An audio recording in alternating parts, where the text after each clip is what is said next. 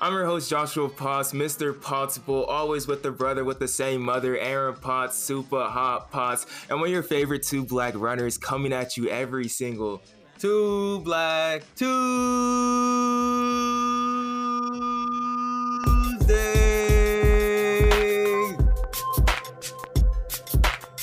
Dang, that was a good one. My vocals were on point today.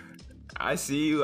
We hyped today. We just came off a big podcast last week. We we were like in a twilight zone for a little bit, but we kind of back. We trying to get back on the rhythm, and I just want to thank everybody for just sticking with us, bruh. It's been a journey for like the past 2-3 weeks, and it's been a weird time. It's been a weird time, but we're trying to get back onto this regularly scheduled program, and just glad that you guys are here sticking with us. A few announcements before we get into this. We have a new Instagram page, a Two Black Runners Instagram. We're gonna go ahead and follow that. Just Two Black Runners. It's tight. It's gonna be lit. I think it's just gonna be really personal with me and Aaron on there, and I think it's gonna be a really fun time. So go ahead and follow that. I don't know about the new running report page yet though, but like it's gonna come. If there's something down in the show notes, go ahead and click on that. So just go ahead and check out down below, and also subscribe to our email list as well, because just in case anything goes down, you can keep up to date on our email list on our website. Go ahead, subscribe to that. To subscribe to us on YouTube, because Aaron, bro, we're gonna be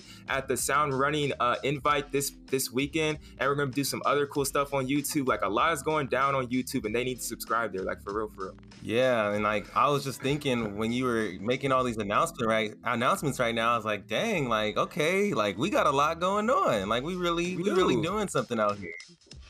We really do. And like with all of this, like we're still fitting in these guests. We're almost to 52. But with that being said, bruh, let's just get into it. Like, honestly, let's get into it. We have a great guest today. She's the reason you clicked on this podcast today. She's the founder of Harlem Run. She's the co-chair of Running Industry Diversity Collective, the director of sports advocacy at Oiselle. She does so many things for the running community, for the black community. She kind of just spews out black girl magic, black girl mom magic, black girls run, everything that you could think of. Allison Desir is on the Two Black Runners podcast.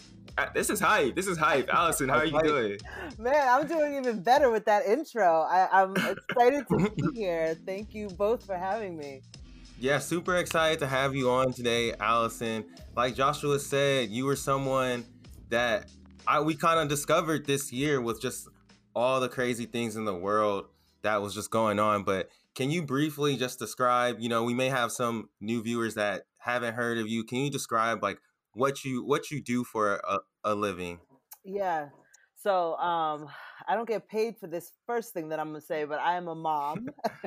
And you're going to hear my son in the background. That is the most difficult, time-consuming, rewarding job I have right now. I'm also the director of sports advocacy at Oiselle, as you mentioned. Oiselle is a women's clothing brand by women, for women, and I just joined that position about a month ago. I'm the founder of different run communities, Harlem Run, Run for All Women, really interested in creating inclusive communities for Black and Brown folks. And I'm also the co-chair of the Running Industry Diversity Coalition, which is a new coalition that was established to look at how can we make the running industry more inclusive and equitable, right? Like, I know we're going to get into it on this podcast, but the ways that running as a Black person is different in terms of safety and comfort and how you're seen. So what can the industry do to make sure that's not a problem? Yeah, no, and that is a whole lot on it. And first and foremost, just being a mom on top of like the three different things you just named is insane. And I just feel like you're an inspiration to so many people in the running world. And me and Joshua being like, we come more so from like, the track and field, like growing up during the sport. So when I discovered you like this past year, I was like, I didn't even know like this Same. like side of running really existed. So I'm excited to like really like dive in and just learn a little bit more about that. Yeah, I remember seeing you at the Olympic trials. That's when we first met last year, back when people could hang out. Yes. we're just about a year. We're just Yeah. about a year past that. So that's crazy to think Yeah. about. Yeah. And then one more thing, like just piggybacking off from last year, definitely like I just realized how much people, because usually because I'm also I view Let's Run a lot sometimes. I be on there at times, and like people, the term like hobby jogger like comes up a lot, and I'm all like. After like seeing you and other people over this past year, I'm like, man, it seems kind of cool to be a hobby jogger. You know, like you can do a lot of things, and a lot of things can come from it. And I think we've seen that this year, just the power of what like a hobby jogger has on the running culture, especially from the things that you did last year. But like, what was just because last year was crazy, 2020, and coming into this year, it still has been kind of rocky, but we're kind of getting through it. But from last year, like, what's one thing that you took away from 2020, good or bad, that has propelled you into this year? 2020 for me was really, I've been, it's funny the term hobby jogger, but I've been running, I started in growing up, I was a 400 meter runner and did some track and field, but I started running long distance about 10 years ago now. And I've always used my voice and sort of brought together the activism piece and the community piece. But 2020 was really a year where I saw the power of my voice and the importance of not being quiet, right? Like I saw that when there's an opportunity to take a risk and to say something that might not go over well, but it really matters and it's really important to you, you got to do it. So I think that's the biggest lesson that I learned from 2020. And I hope that's it's scary to go out on a limb, but I hope that that's something that I continue to do. Yeah, and since you're talking about going out on a limb, taking risks, like one of the first things that I really saw you do, and I know you've been doing work before this, was when you called out Runner's World for the lack of diversity in their covers. Yeah. And that was crazy to me. You did that whole letter, you posted on Instagram, and that was like the first time like I really felt like you were like the catalyst for this huge change that we've seen in the running community. Like, what went into your mind and to make that decision, like to do all this research and to call out a big platform like Runner's World? Yeah, I think one thing that is a huge piece of this is me becoming a mother, and having Corey made me realize, one, how short life is, right? Like once you have a child, you realize like, oh snap, one day I'm not gonna be here, right? Like life gets shorter. And I realized that I really want to do everything that I can to make this world better for my son. And if I see something that doesn't vibe with me, if I see something that could be potentially hurtful to my son, like I have to say something, right? So just looking at, I feel like when I wrote that, so initially I wrote an email to Jeff Dengate at Runner's World. And then I was like, you know what? He might get this email and he might not pay any attention to it. But if I share this on social media, I know that it'll get the conversation going. So I posted it and I hoped that it would get the conversation going, but I sort of posted it and walked away from my phone. I came back an hour later and I was like, whoa, right? Like this thing is really going viral. And to your point, I think it was like, I'm not the first person to see this. I'm not the first person to ever think, wow, the running industry really doesn't uplift Black voices or showcase Black folks on covers, or, we're not in positions of power in the running industry. But it was really the timing of calling attention to it. And I really do think it was a big catalyst in shifting media from this past year. Was that before the Ahmaud Arbery murder, or was that after? I feel like it was before. I think that was before. It's so 2020 for everybody is like such a blur. I think that was before, because when I spoke out about Ahmaud Arbery, that was March or April. Again, my times are completely off. It's all a blur. But yeah, like I said before, right? 2020 was really about finding my or not finding my voice, but knowing the power of my voice and taking those risks. So both of those were huge risks in terms of like, once you say something like that, the trolls start coming and people started trying to dig into you and all of that. But it was just both of those things and so many other things that I work on are worth the risk. Like in the middle of those two times of the runner's world, calling them out, and with Ahmaud Arbery, I feel like we saw a shift in the world, but I feel like we saw like a complete shift in the running world as well, where people have tried to become more aware in every type of way, where it is to race, sexuality, or anything like that, where people are trying to come more together. What have you noticed so much from 2020, what, like March, April, since then to now, that has shifted so much in our little space in running?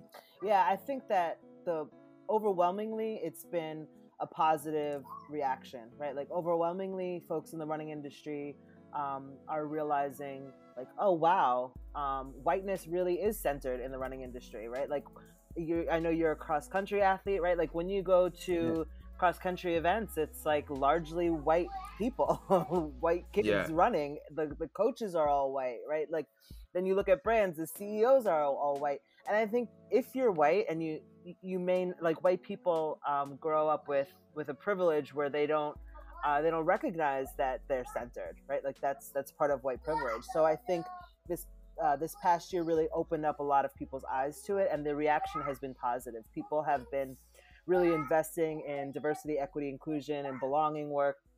But the truth is, this is, as we say in the Running Industry Diversity Coalition, this is an ultra marathon with no medals, right? Like this is something the work that we're doing now is on the shoulders of folks of our ancestors who were protesting in the civil rights movement, and right, like, so this is not something that's going to be fixed quickly or easily, because it's systemic. But I will say, like, lots of positive action, lots of folks making investments, both financially and emotionally and, labor wise, into trying to figure out how do we make running a place where anybody can just show up. Yeah. And definitely, like, we were just talking about on the podcast just like a couple weeks ago, how in running it is kind of centered.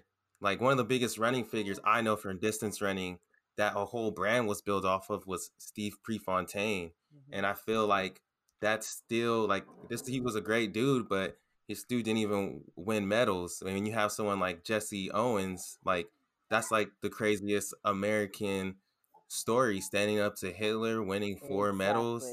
Like, or like it's you think crazy, about but Ted Corbett, right? Like in terms of long distance running, and I know you all are in like the track and field world, but Ted Corbett was like he went to the Olympics for the marathon in 1952. Like he was running these 100-hour races. He established New York Road Runners. He was on the RRCA. Like you're talking about a legend, right? And why are there, I mean, there's one race named after him in New York, no medals associated with it. But why isn't he somebody who's enshrined, right? It's only recently, and it's because Black and brown folks are not centered in these spaces. But that's it. Yeah, I always think about that too. I'm like, Prefontaine, like, I mean, incredible athlete, but he was also only around for such a short time, right? yes.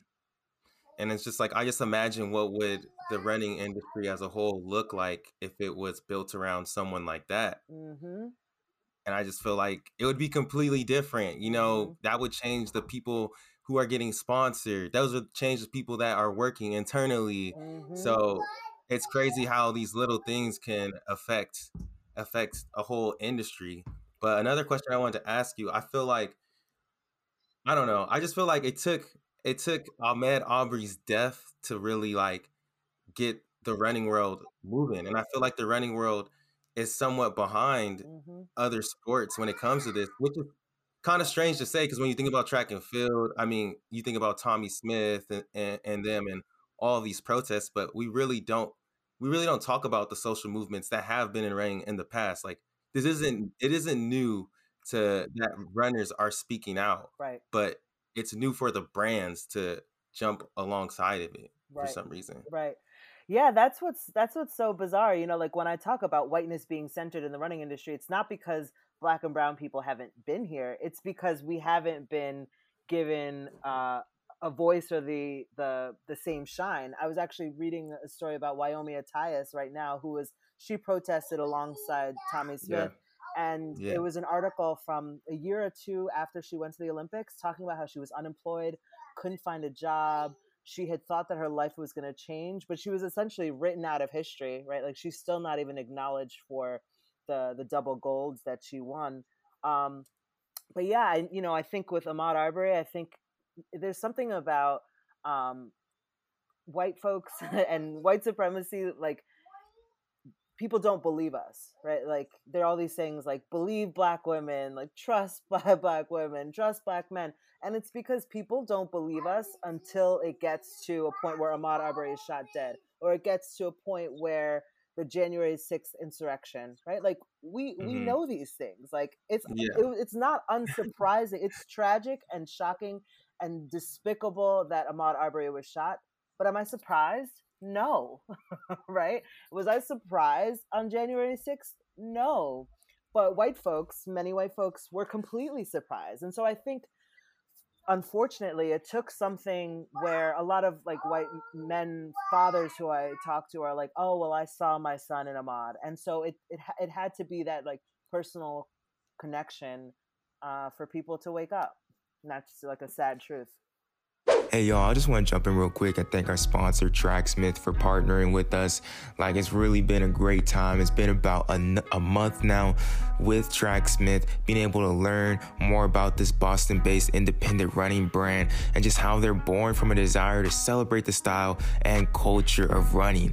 Like honestly, it's such a great thing. They have such great clothing and there's just such a great thing that goes behind it, what they do behind the scenes with their journal and everything in between with their Instagram. It's like so great to be partnering with this company. And what's even more awesome is what they're offering our listeners, because it's really you guys for Tracksmith and the Two Black Runners podcast that helps this thing go round. So what they're doing, they have a giveaway on our Instagram right now. You can win a $250 Tracksmith gift card. If you go to our Instagram, enter the giveaway. You just have to tag 2 friends, repost it on your story, and follow the Two Black Runners Instagram, and you can be entered to win a $250 Tracksmith gift card. That's some good money at Tracksmith. That's some real good money. The winner will be announced March 14th. So you want to go out there and go do that. Two Black Runners, that's the Instagram. Enter in and you may win $250. But also, if you don't want to do that, you just want to buy from Tracksmith as well, you can get 15% off your first purchase of $75 or more when you use the code CULTURE15. That's our code that Tracksmith gave us because they love us and they love y'all. So go out there, get yourself some Tracksmith. And yeah, bruh, thank you, Tracksmith. Thank you to y'all. Let's get back to the pod. No, but Allison, I really wanted to talk about like the athletes' help that we've been getting, because like Aaron's been saying, like we're definitely more into the sports side, into the track and field side. So what has been like having those allies, like someone like I remember, I'm pretty sure you were on Keeping Track earlier last year with Molly Huddle and Alicia Montano and Roisin Willis. And also I remember talking to, got the chance to talk to Michael Johnson, who's bringing up someone like Kara Goucher, who's been outspoken on Twitter and her getting backlash and stuff like that. So having those allies, and even somebody like a Gwen Berry and Noah Lyles standing up for social justice in the sport of running, how much do you think that is a help into the movement? Yeah, it's so powerful. Like the truth is, it takes all voices, right? Like, and I think it's incredibly important that you have Black and brown folks saying this, and we need white folks saying this also, right? Like it's going to take all of our voices. And in my position specifically, like when I was on the Keeping Track podcast, I was like losing my mind. I was like, I am talking with Alicia Montano, right? Like this person is my hero. But then when you come down to it, when you're having a conversation, it's like we're both Black mothers. We're both in this sport trying to make a living in different ways, obviously. We both really believe in the power of running. And we both realize how our opportunities are limited because we are Black women, right? So it was really cool to join forces. And that's sort of like, you have like the top down, the elites, and you have the bottom up with me being like an average runner, community builder. And that's what it's going to take, because in order to pressure brands and stores and races, and like it's going to take all of us saying, no, we demand more, right? Like we're not going to tolerate this.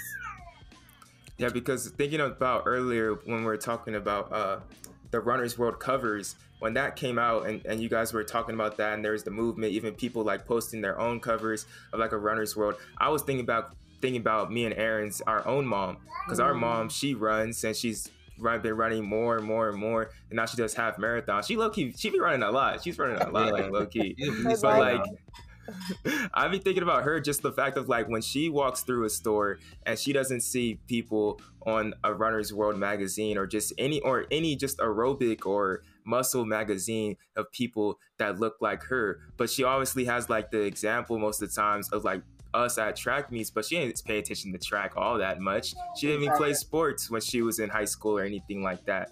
And so like being able to connect to something like that is something that's definitely missing.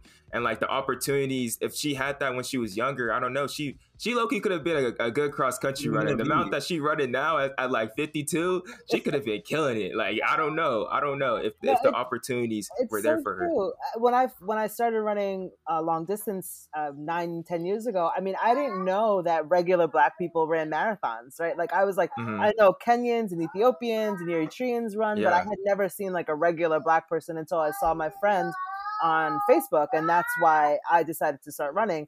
So beyond just the representation, like, and not just because that's hugely important. It showed, like you said, it allows somebody to connect with that person.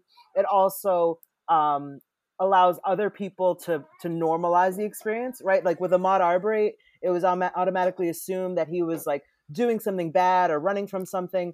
The more representations of Black and brown people running, the less assumptions of criminality there are.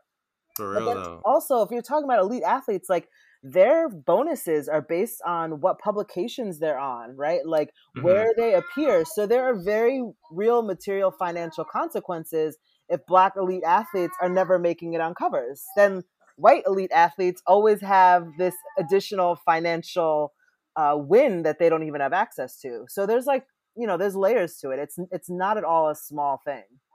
For real. Like it definitely adds up, because if you don't look like that person that the brand thinks is gonna sell or people are gonna connect to, then you're gonna be less likely, or you're gonna have to do way more. You're gonna have to do way more to get on that cover. You're gonna have to. We just had Brittany Brown, a sprinter. She is sponsored by Adidas, but she didn't get sponsored until she got second at the World Championships. And it's just like, that don't make no sense to me. And like in addition to that, I was thinking about like with Alafine and at the Olympic trials, and even the way like sportscasters and the way what they're saying as they're calling races, right? Like Alafine was like the underdog and wasn't getting the same kind of coverage as Molly Seidel, right? Or if you look at Sarah Hall, who I forget what race that was. What was it? The London Marathon, who came from behind. Yeah. But like the people, like all of that is important, right? The amount who's saying your name, who's telling your story, like to your point, all of that adds up. And I think it's with women already getting only 4% of sports media coverage to begin with. Like we really have to think deeply about all the ways that marginalized people are not getting their fair share. Yeah, it's honestly equity. It's equity at the end of the day, especially when you say only 4% of women is like shown as coverage. If like most of that 4% is white women, exactly, then it's gonna be it's a hard world out there. It's gonna be real tough. Exactly. So is that like the practical mission of the Running Industry Diversity Coalition, to be able to bring like programs forward and just bring funding forward to like get coverage of more like Black women or women of color and just men of color as well to the forefront? Is that like the mission behind it? So that's part of it. We're really trying to address the entire industry. So I'm sorry, I see that I keep freezing here. I don't know why, but I think the voice is still going. So it's to address all parts of the industry. So it's to address media, right? So why to look at the lack of equity in media coverage. It's to look at the brands in terms of who are the ambassador picked for initiatives, and what do they look like? Who's in the C-suite of those brands, right? Like I read this quote somewhere that if your company still looks like a plantation, you're not doing it right, right? Like if all the power is concentrated at the top in white people's hands and the CEO and the board members, then you're doing it wrong. So how do we create opportunities for power sharing and ownership in brands? Same thing in the retail space. How do we speak with race directors about making sure that there's access for folks to races? You know, sometimes races are, well, not sometimes, many times races are very expensive. Then how do you make sure that races are safe? For example, if there's a trail race in the middle of the Midwest somewhere, how are you ensuring that a Black and brown person feels safe? So, you know, it's all aspects of the industry, and we have over 1,000 partners. That's what we call people who join. 1,000 partners from all of those different parts of the industry. Yeah, and it's just crazy that this all like kind of formed in 2020. Like all these people kind of were awakened, or they just felt empowered by everything that was going on and came together like with that one commonality with running. Like how has running been like a powerful thing for you in your life, because you're doing so many amazing things with it? Thank you. Yeah, so like I mentioned, I started off as a 400-meter runner, and I had dreams of being in the Olympics, which is so funny now that I like know Olympians. I'm like, I did not have the heart to do it, like at all. I just had like a pipe dream. But when I started running 10 years ago, like it transformed my whole life. It helped me with my depression and my anxiety. It connected me with community. It made me realize that like running makes you feel really small in some ways, but also like larger than life, right? Like when you accomplish something really difficult in running, whether it's running a mile, a 5K, a marathon, you realize like, wow, I'm like really powerful. I can will myself to do really difficult things. So the joy that I get from running and then sharing it with other people, that's really been my life. Like that's how I met my partner. And I think in tackling something so difficult as systemic racism, or like, you know, all these inequities, we all want everybody to feel that same joy in running. You know, we all want a world where there are healthy communities, there's access to parks and roads and all of that. So I think that's really what unites us. And of course, we're drawing from activists in the past who've always used running and movement for activism.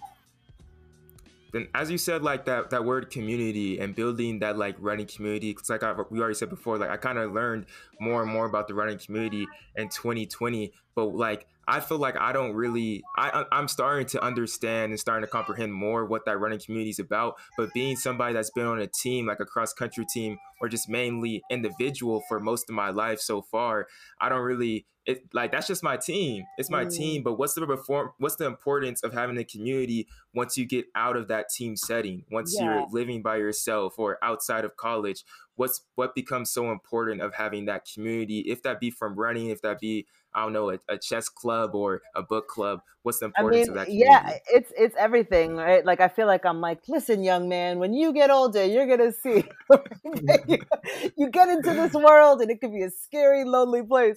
But really, like, you know, you don't have the same opportunities to be in like a team environment as you get older. It also gets really difficult to meet people and not feel like awkward about it. And there's you know, I feel like the United States in general does not do a good job of keeping people active. So through running communities, I mean, it's like just being plugged into this global network of people who are aiming for the same things as you. So like recently I moved from Harlem, New York to Seattle, Washington.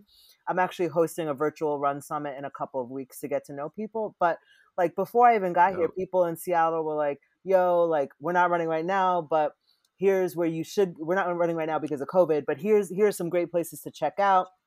As soon as we meet up again, like I want to catch up with you, like let's share stories. So it's like, it's a global like family, you know? And of course there's differences, and it's not, you know, every family fights, right? So it's not this like perfect utopia, but it really is in urban communities. It's like this. It's just such a nice um, entry point into somewhere that you might not even like. You could go visit somewhere. I could go visit somewhere and look up that run club or run crew and run with them. So it's a really powerful means of connection uh, in a time in my life when you know you don't really have these kinds of opportunities. You're not going to be on a school team. You're not going to be you don't necessarily run into the same people every day like you do when you're in Yeah. school, and that's what the running community provides for you.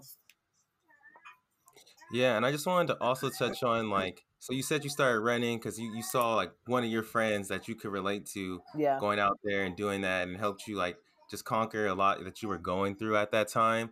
Was there a moment when was like the first moment for you that you wanted to use running to do something more, or like you felt like you needed to speak up Mm. about the running community? Mm. That's a really good question. So I started Harlem Run in November of 2013, and nobody showed up for like months. It was just me by myself showing up, inviting people to come out. And during that time, I was reaching out to other run clubs and crews. And what I noticed is that in New York, most of the leaders were men, and I was reaching out to them to try to connect and collaborate, and like I was getting radio silence. Like nobody was responding Uh-huh. to me. And that's when and then a few months later, people started showing up, and I would reach out again to these other male leaders and nobody was responding to me. And that's when I realized, like, wow, I'm in a unique position as a Black woman leader in this Yeah. space. And I also realized that I wasn't going to let being ignored uh, stop me from doing what I wanted to do. Right. But it was a clear moment for me when I realized like the kind of space that I want to provide, like I want to make sure people, like if somebody reaches out to me, like I want to be responsive, right? Like if somebody wants to collaborate, I'm down. But Yeah. I was entering, like at that time it was so male dominated and so uncollaborative that I realized like, okay, what I want to do is different. Like I want to make sure that everybody gets the same kind of experience. And things have changed in New York, but very much in like 2013, 2014, there was like this very competitive kind of spirit around clubs and crews um, that I knew I didn't want to be part of. Yeah, it's crazy too. Like when you're just trying to, you basically found this thing and you wanted to just tell everybody about it, Exactly. you I was know? like, you guys, this shit is so good. Yeah. And it's just like, we're not really messing with you. And you're like, wait, Yeah. what? It's like, But go ahead, Joshua. I was just gonna say, I feel like that's similar to like what we're trying to start too. Like seeing what other running companies, what running media outlets have done in the Mm, past. Like I'm still like, bro, like we can do this better. Like low key, mm, we could do something different because I just feel like mm, it's not connecting to the audience that I feel like needs to be there, the audience that can take mm. it to the next level. And the same with like at times there are people that ain't gonna be showing up. But I like to tell Aaron about our podcast, like the proof is in the pudding. You just Yep. gotta taste it. Yep. And like Yeah. the Two Black Runners pudding tastes good. The Allison the Sear Harlem Run pudding tasted good. Like you made so much more pudding after that. And that's how I For go into real. like that metaphor. I'm just saying like you've done a lot. Like from Harlem Run, Run for All Women, like you've had like so many different initiatives over the past couple years. Like I don't think that really started just from when you decided like I'm got I don't want to be ignored anymore. That didn't start then. Right. But like, when was that first time when you're younger where you're all like, I have to stand up for myself, or like I have to Mm, defend myself in this moment? Was there like a certain moment or mm. something where it kind of just shifted for you as a kid? Yeah, that's a really good question, and I've been reflecting on it a lot more now. But I realized that there was always that piece of me that, like you said, like wanted to stand up for myself, use my voice. There's a something that I think about that happened in fifth grade, and it was this. I've mentioned this story a few times, but it was this project that we had to do. The town that I lived in was celebrating its 100th anniversary. So we were given this assignment to like go to the library, and it was like our first time going to the library to do research and talk about something related to the town's history. So everybody, all the kids like were doing like little projects, little silly projects. And as I was looking through pictures from from the 1950s of my town, I realized that everybody in the photos was white, right? Like there were photos of white kids at school, white kids at the library, white kids playing sport. And I thought to myself, where are all the black people? So my project, what I did is I made a poster project of pictures from Teaneck, the town that I grew up in, like the history of Teaneck, with all these pictures of white people. And then I went around in like 1995 and took pictures of all my classmates and at the library in the same places. And it had all these diverse spaces. And I said, what's wrong with these pictures? Right. So from a very young age, I was always really seeing things from a racial and critical lens. I was always saying the thing that was like kind of uncomfortable. I remember my teacher being like, well, this isn't really the direction I thought this was going to go. I was like running for class president. I remember we had to do an exercise in high school about like writing an MLK speech. And my whole speech, I went to this private school, mostly white folks. And my whole speech was about how my experience at that high school was feeling like I, as one of the few black people, had to speak as a representative of every single black person in the world, and how that was not in line with what Martin Luther King, what he spoke about, right? So yeah, I was always like kind of like that troublemaker, but the person to use my voice. And so good call on that, Joshua. Like that's exactly the same energy that I brought to Harlem Run and all of these initiatives. Like, oh wait, I can do something about that. Oh wait, I can use my voice here. And the more you do it, it doesn't get easier, but you get more comfortable doing it and you can take on bigger challenges.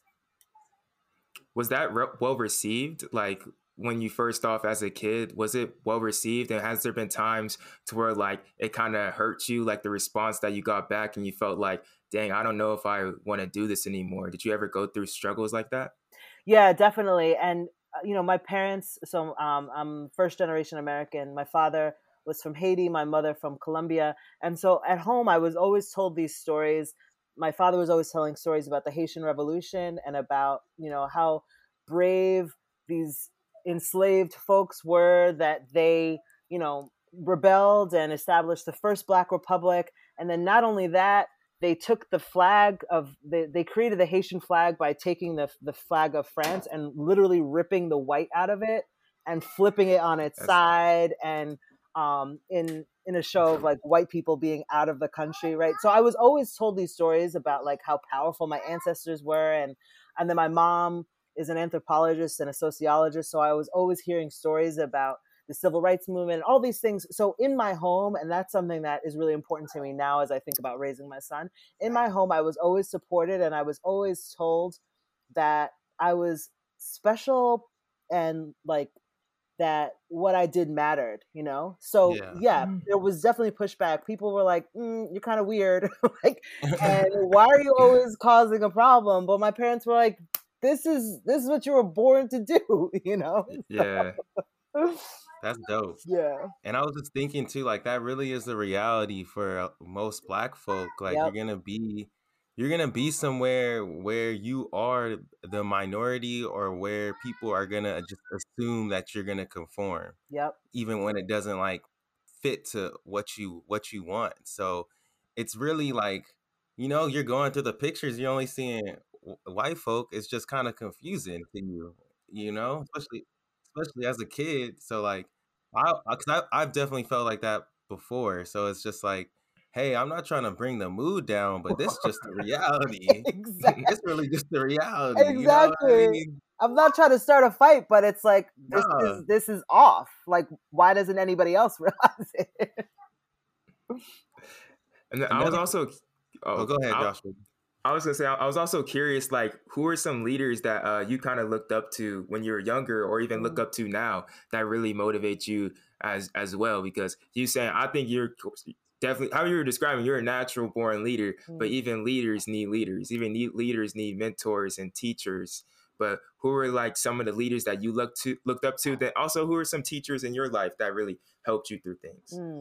Damn, Joshua, with the good questions. So I think one person who's been really special in my life was, so in up until 5th grade, I went to public school. And then in 6th grade, I went to private school, and I like fought tooth and nail. I was like, I don't want to be around all these rich kids. Like, we were middle class. I was not rich. I don't want to be around all these rich kids. It's going to be all white kids. Like, I don't want to go.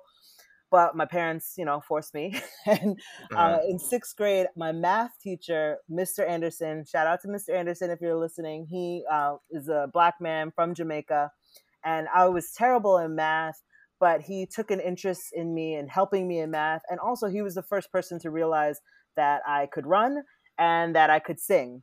And so because I saw him, again, going back to representation, I saw him in this mostly white school, and he actually like cared and listened to me. He was somebody who I really looked up to, and who I realized the power of being that friend or that mentor in a space where you feel alone.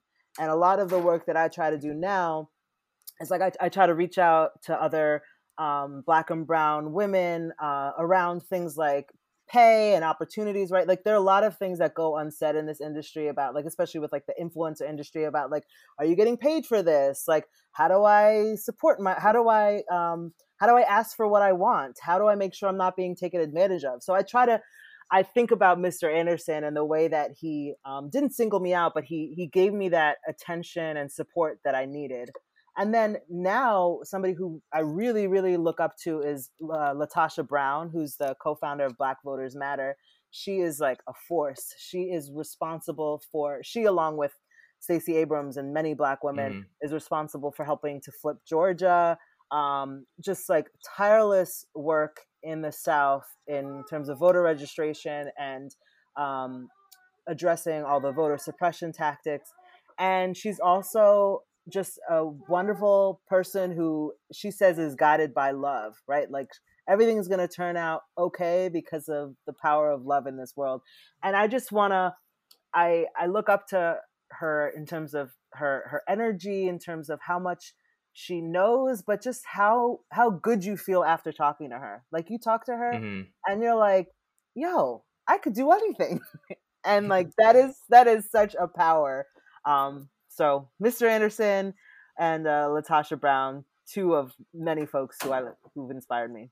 Everybody definitely needs somebody to, like, when you make it to these ranks or these spaces, like, to Yep, put on the next person, or tell somebody so they could tell somebody. It's just like, exactly. especially like, I think back to like running. It's like, bro, like, you could run distance, like, it's fun, like, it's great. We could have a whole run club, bro. It's good for your health. You might live longer, and you might be kind of faster than what you think. So there's a lot of opportunities there that get closed off. But also, just going back a little bit to the future, with all these little, like, not, I don't want to say little, but all these startups that you have created in this activism running world, how do you manage all of that? And is there times where how do you know when it's like, hey, I need to take a step back for like my own emotional well-being? Great question. So I will say that everything that I've done has been because of all the support that I've had, right? Like with Harlem Run, there's like a whole leadership team.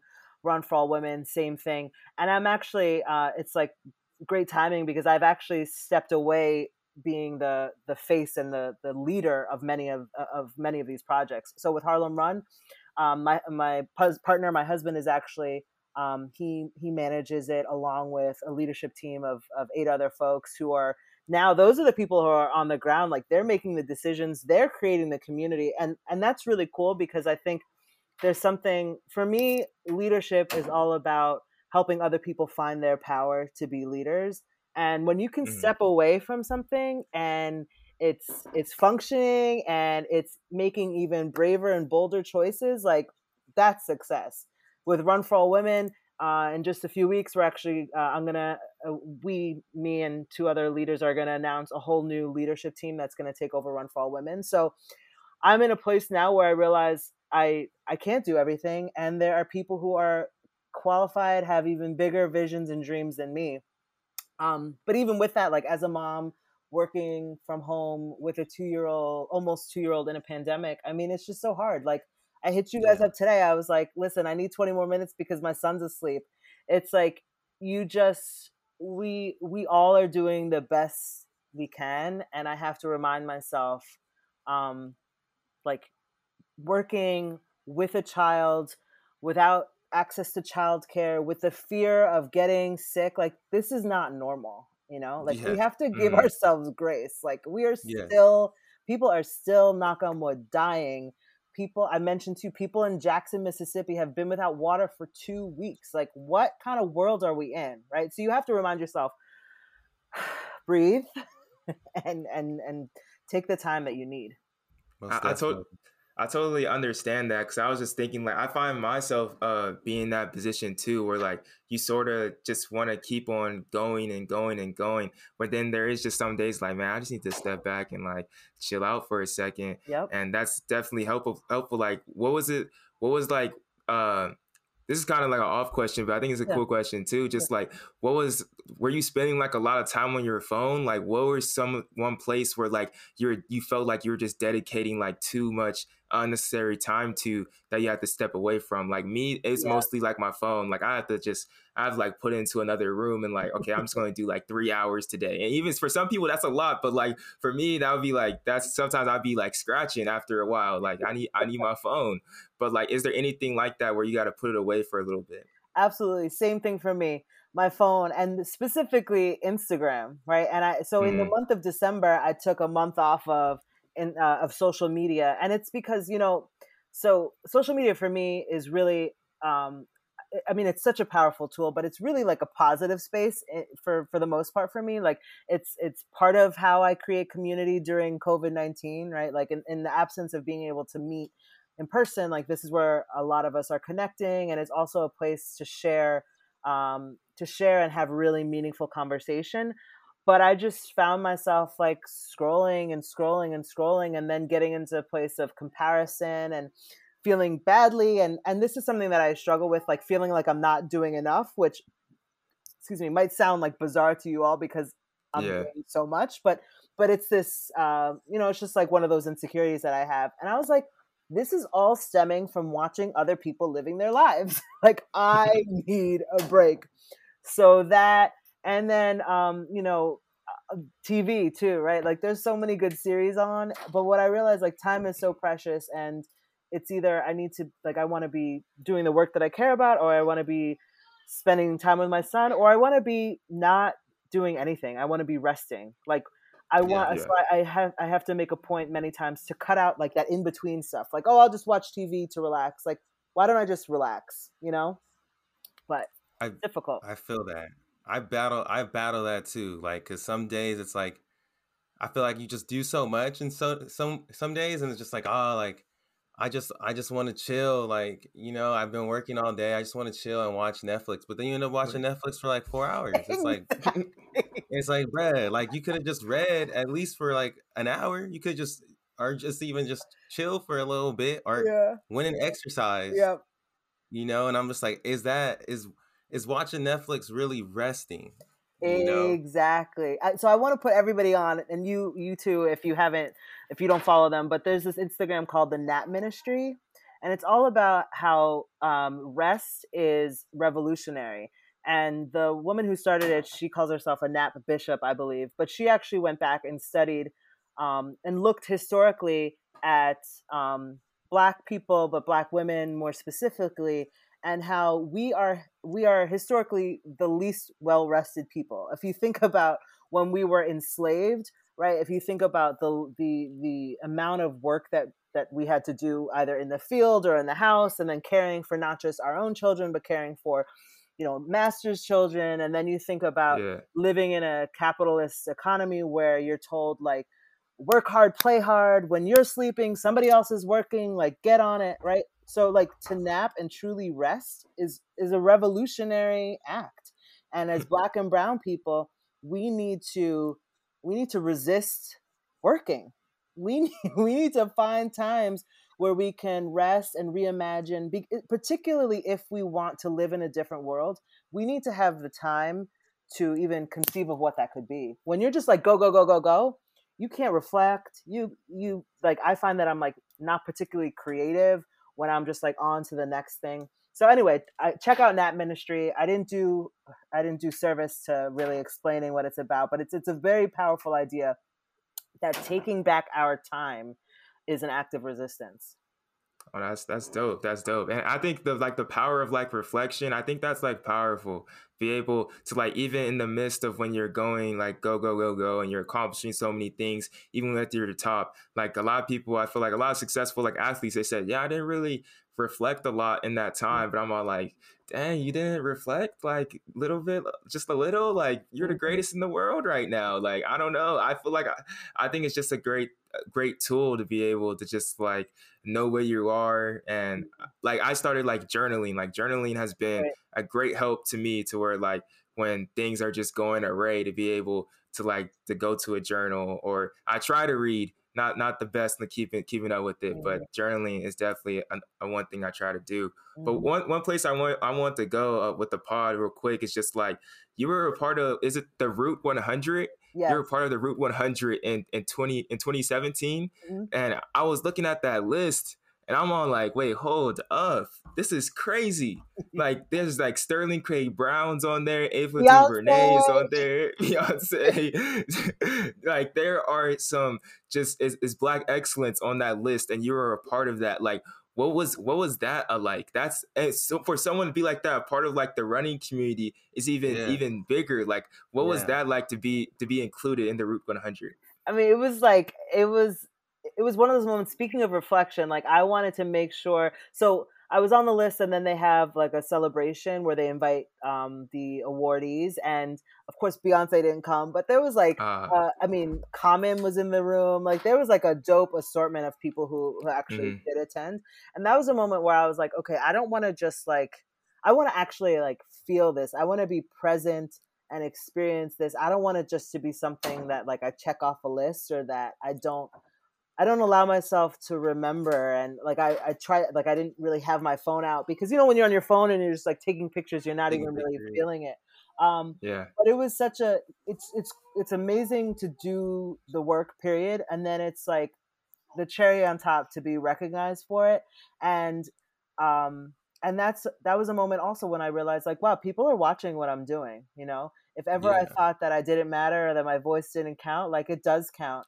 And it's sort of, for me, it like unlocked networking opportunities, where there are folks who I met there who I still keep in touch with. I met like one of the founders of Girl Trek, who's just incredible, and that's been a cool connection. And you don't, I guess, like it really is. It's cool to dream about like these things happening, but that's not really in the top of my mind, because you're not in control of that. But when it does happen, it's like okay, wow, this is real, you know? Yeah, and to me, like the fact that you did all of this through like running as well, like as a part of it, like that's awesome to me. Cause like for me so far in my life, like running has taken me through college, and now it's like taking me into a career, like a job. And it's like, and we're doing like the running report, we're doing the podcast. So I'm finding all these different lanes through the sport, you know? Exactly. And I know it's just going to help me even if I go out of it and do something else in business or whatever. But to hear that, you know, you were recognized as a Route 100 and you were through running, like people don't think that's why like I'm fighting for other people to make sure we have access, right? Like, because running, and any sport, but running really connects you like to, it's not just about like the deeper internal and like physical stuff that it does for you. It's about the opportunities that come from it, the people that you meet, the ways that you start to think about what's possible. Like, and everybody should be able to enjoy this, you know? So, I can't even wait to see where the two of y'all years from now will be like, I met them back in the day. I know the Potts Brothers. Hey, I can see it already. Yeah. I hope so. I'm trying to be in the Route 100. I'm trying to be there too. That would be tight. Now I know it's possible. Yeah, absolutely. Yeah. For real. That's true. That's a good point, Aaron. That's a good point. Yeah. But I think we're kind of closing out. We have like a few like closeout questions.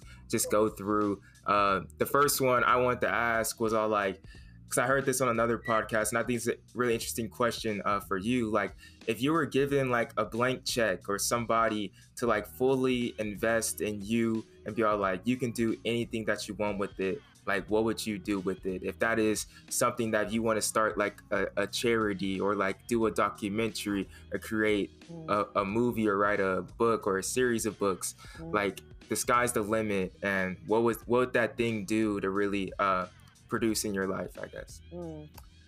Really good question. So I would do, I mean, there's so many things that come to mind, but two things that I'll mention. So one, like, I really want to write a children's series, a children's book series. I have a book that I'm actually working on that comes out October 2022, but I want to write a children's book series about the power of running. And you know, and I'm not going to share too much because somebody might steal my idea. Yeah, but true. so I want to write a children's book series. And then the other thing that's like not at all related to running, but something that I'm passionate about is I would, with the money, I would bail out everybody who's like in Rikers Island or any of these prisons for these like small, stupid infractions, right? Like if I had money and power, then I would get rid of the bail system in general. But if I had the money to bail out folks, I think about Khalif Browder and like these young kids who end up in prison because they steal a backpack, or because they they jump the subway fare, and then you end up in the system and it ends up ruining, if not ending, your life. So I would really think about something with prison reform, which I haven't done any particular activism yet in my life, but I just think about like it's just so like I can't even go there with my mind to think about what would happen to Corey if, God forbid, he gets caught up in the system for no fault of his own and then is just left to rot, you know? So yeah, if I had all the money in the world and the power to come with it, I would you know, I have to shout out Kim Kardashian, who's not somebody who I thought I'd ever be shouting out, but she is doing a lot of work around this, you know. She's shining, she's using her power to address some of these issues. So switching gears a little bit, what do you see as being the biggest challenge for the running industry moving into 2020? Yeah, I think obviously like COVID-19, I think is a big challenge, and I think beyond just like hopefully as many folks as possible are able to get access to vaccines, but I think the running industry, in terms of just like restoring trust in people, like I feel like it'll be so hard if there were an event that was gonna have like 5,000 people participating, which is like a low number. I don't know if I would feel comfortable. Like there's just a fear of being around large groups of people now, right? Like I feel like, so I think a big concern is not just like the logistics or people getting vaccinated, but just giving people a sense of comfort of being in large groups, a comfort. And I think it's going to be awkward, like, you know, like hugging people again and like shaking hands. There's it's like we almost have to learn how to be social again in that way, and I think there's going to be a lot of fear around that kind of intimacy, right? That kind of like closeness and connection, and running is really all about those types of connections and being close to people. And so I think restoring that faith in folks is going to be really hard. And then I have a question as well. If you could have a dinner conversation with 3 people, dead or alive, or I'll even put in fictional characters as well, dead or alive, and just like really just talk about life, talk about anything in a dinner conversation, who would it be? My goodness. Okay. Let's see. All right. Well, one of them is easy. I would want to. So my father passed away a few years ago, and towards the end of his life, he had dementia. And so I felt like I was at an age, like he was already sick at an age where I actually was starting to get curious about my parents. Like, you know, like when you're, and maybe not to like be like, Josh, but like maybe like when I was 20, like I wasn't really asking my parents like questions about like, what was it like living in the 70s? And what was it like, you know, like when I was younger, I still saw my parents as like, oh, my parents. So I wish that I could have a conversation with my father now to like ask him, what was it like being an immigrant, like leaving the country of your birth, not knowing English, coming over and like doing all the things that you did, and like the racism that you face, and then what was it like? Like he had 3 young daughters that he left in Haiti in order to come to this country. My half sister. So I would just would like I would like to have a grown up conversation with my father that I never had. Then I would love to have a conversation with actually Muhammad Ali. Like I would love to like he just was somebody who gave 0 F's. He was so true to himself. And then I would love to have a conversation with Michelle Obama about not just her power, but also about like the partnership that she has, like what it's like to be partnered with somebody who's also so powerful but still stand alone, right? And so and it's funny because like the one woman I mentioned, I want to ask about partnership, but I think it's because living in a patriarchy where women and Black women are not really allowed to shine, she has found a partnership that allows her to shine in her own right. So yeah, I would ask her those types of questions. So those 3 folks. I like that. That sounds like a great conversation. We might have to get that on the pod. Shout out to Michelle. Where are you? Another question I wanted to ask, what are your top 3 favorite Black sitcoms? We were asking this Black History Month, but we're going to ask it right now too. What are your top 3 favorite Black sitcoms? So this is so hard because Bill Cosby is so gross, but like love the Cosby Show. Like I just loved it because it just was like I learned so many lessons in watching that show, and it's so hard to now look back and think like, this person was so sick and abused so many people. But Cosby Show. Then I also really love let me think. All of a sudden I can't think of any other shows. I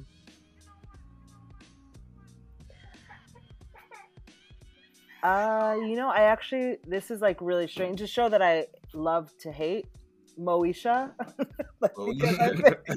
So listen, I love to hate it, but what I thought was cool about it was that it showed like young Black girls. And there was no show that showed like high school like awkwardness, right? Yeah. So, and then speaking of awkward, I love Insecure. So I don't know, that's not really like a sitcom, but Insecure. Yeah, that's a great show though. Season 4 about to come out. I can't wait. Dang, what's Lawrence gonna do? Boo to Lawrence, like he just I was so happy for them to get back together, and then for him to have been so irresponsible, like bruh, come on now. That episode was a shocker. That episode was a shocker. Definitely. All right. And a question that we ask everybody on the podcast is, who do you think we should have on our next podcast? Any suggestions? Yeah, I mean, a few people come to mind. I would love to hear, I can't get enough of Faith Briggs. Do you all know Faith Briggs? She's a runner, she's an activist, she's a filmmaker. She made a documentary called This Land, which actually has won a bunch of awards. But the documentary is around a run that she did in some of the in some of the around indigenous lands, and she really ties together the importance of environmental justice and indigenous sovereignty, and she's just an incredible person. She also I don't want to say too much, but Faith Briggs I would highly recommend. She's really cool. She lives in Oregon now, but I knew her when she lived in New York. And then one other person I would say is Verna Volker. She is an indigenous woman, and she's somebody. So I guess she's. These are people who are hobby joggers, as you would say, Josh. But hobby joggers who are really making an impact. Verna just has come onto the scene and really given voice to so many people who typically don't see themselves in this space. She's also on the leadership team of the Running Industry Diversity Coalition. So yeah, Faith Briggs, Verna Volker. I know you guys have like lots of other cool folks probably already in mind, but those are people who I always want to hear more from. Yeah, we always love getting suggestions just to like widen the scope of what the podcast could be. Yeah. But last but not least, what mark is a deep question, but what mark do you want to leave on running when it's all said and done? I want more people to feel like I made space for them in running, right? Like, I want people to think like, oh, because Allison helped blaze a trail or pave the way for me to feel comfortable in this space. That's awesome. I already think that you're doing that. You're bringing a lot of people to the sport of running, and you're doing great things with it. So, Joshua had to peace out for a second. His mic turned off, but Allison, we really both appreciate you coming on with us today. Thank you. Any last words? I want to thank both of you because I think I know that you all have it hasn't been easy for you all either. I've seen some of the moments that you've had on blowback on social media, and the truth is it's hard to be Black runners in this space, but what you're doing is so unique and so special and so important. So I'm just glad that I could be here, and we're all gonna blow up doing our thing. Yes. Well, Allison, you now are part of the Two Black Runner family. So if you ever have trouble with anybody and you need two Black runners to back you up, we right here, we with it. To everyone listening, if you listen this far into the podcast, we really do appreciate it, and you truly are a day one homie. But that's all we have for y'all today. Make sure y'all like and subscribe. Leave a rating on the pod. And Joshua, I don't know, Joshua, are you trying to tell me something? Okay, so we'll catch y'all next week on Two Black Tuesday.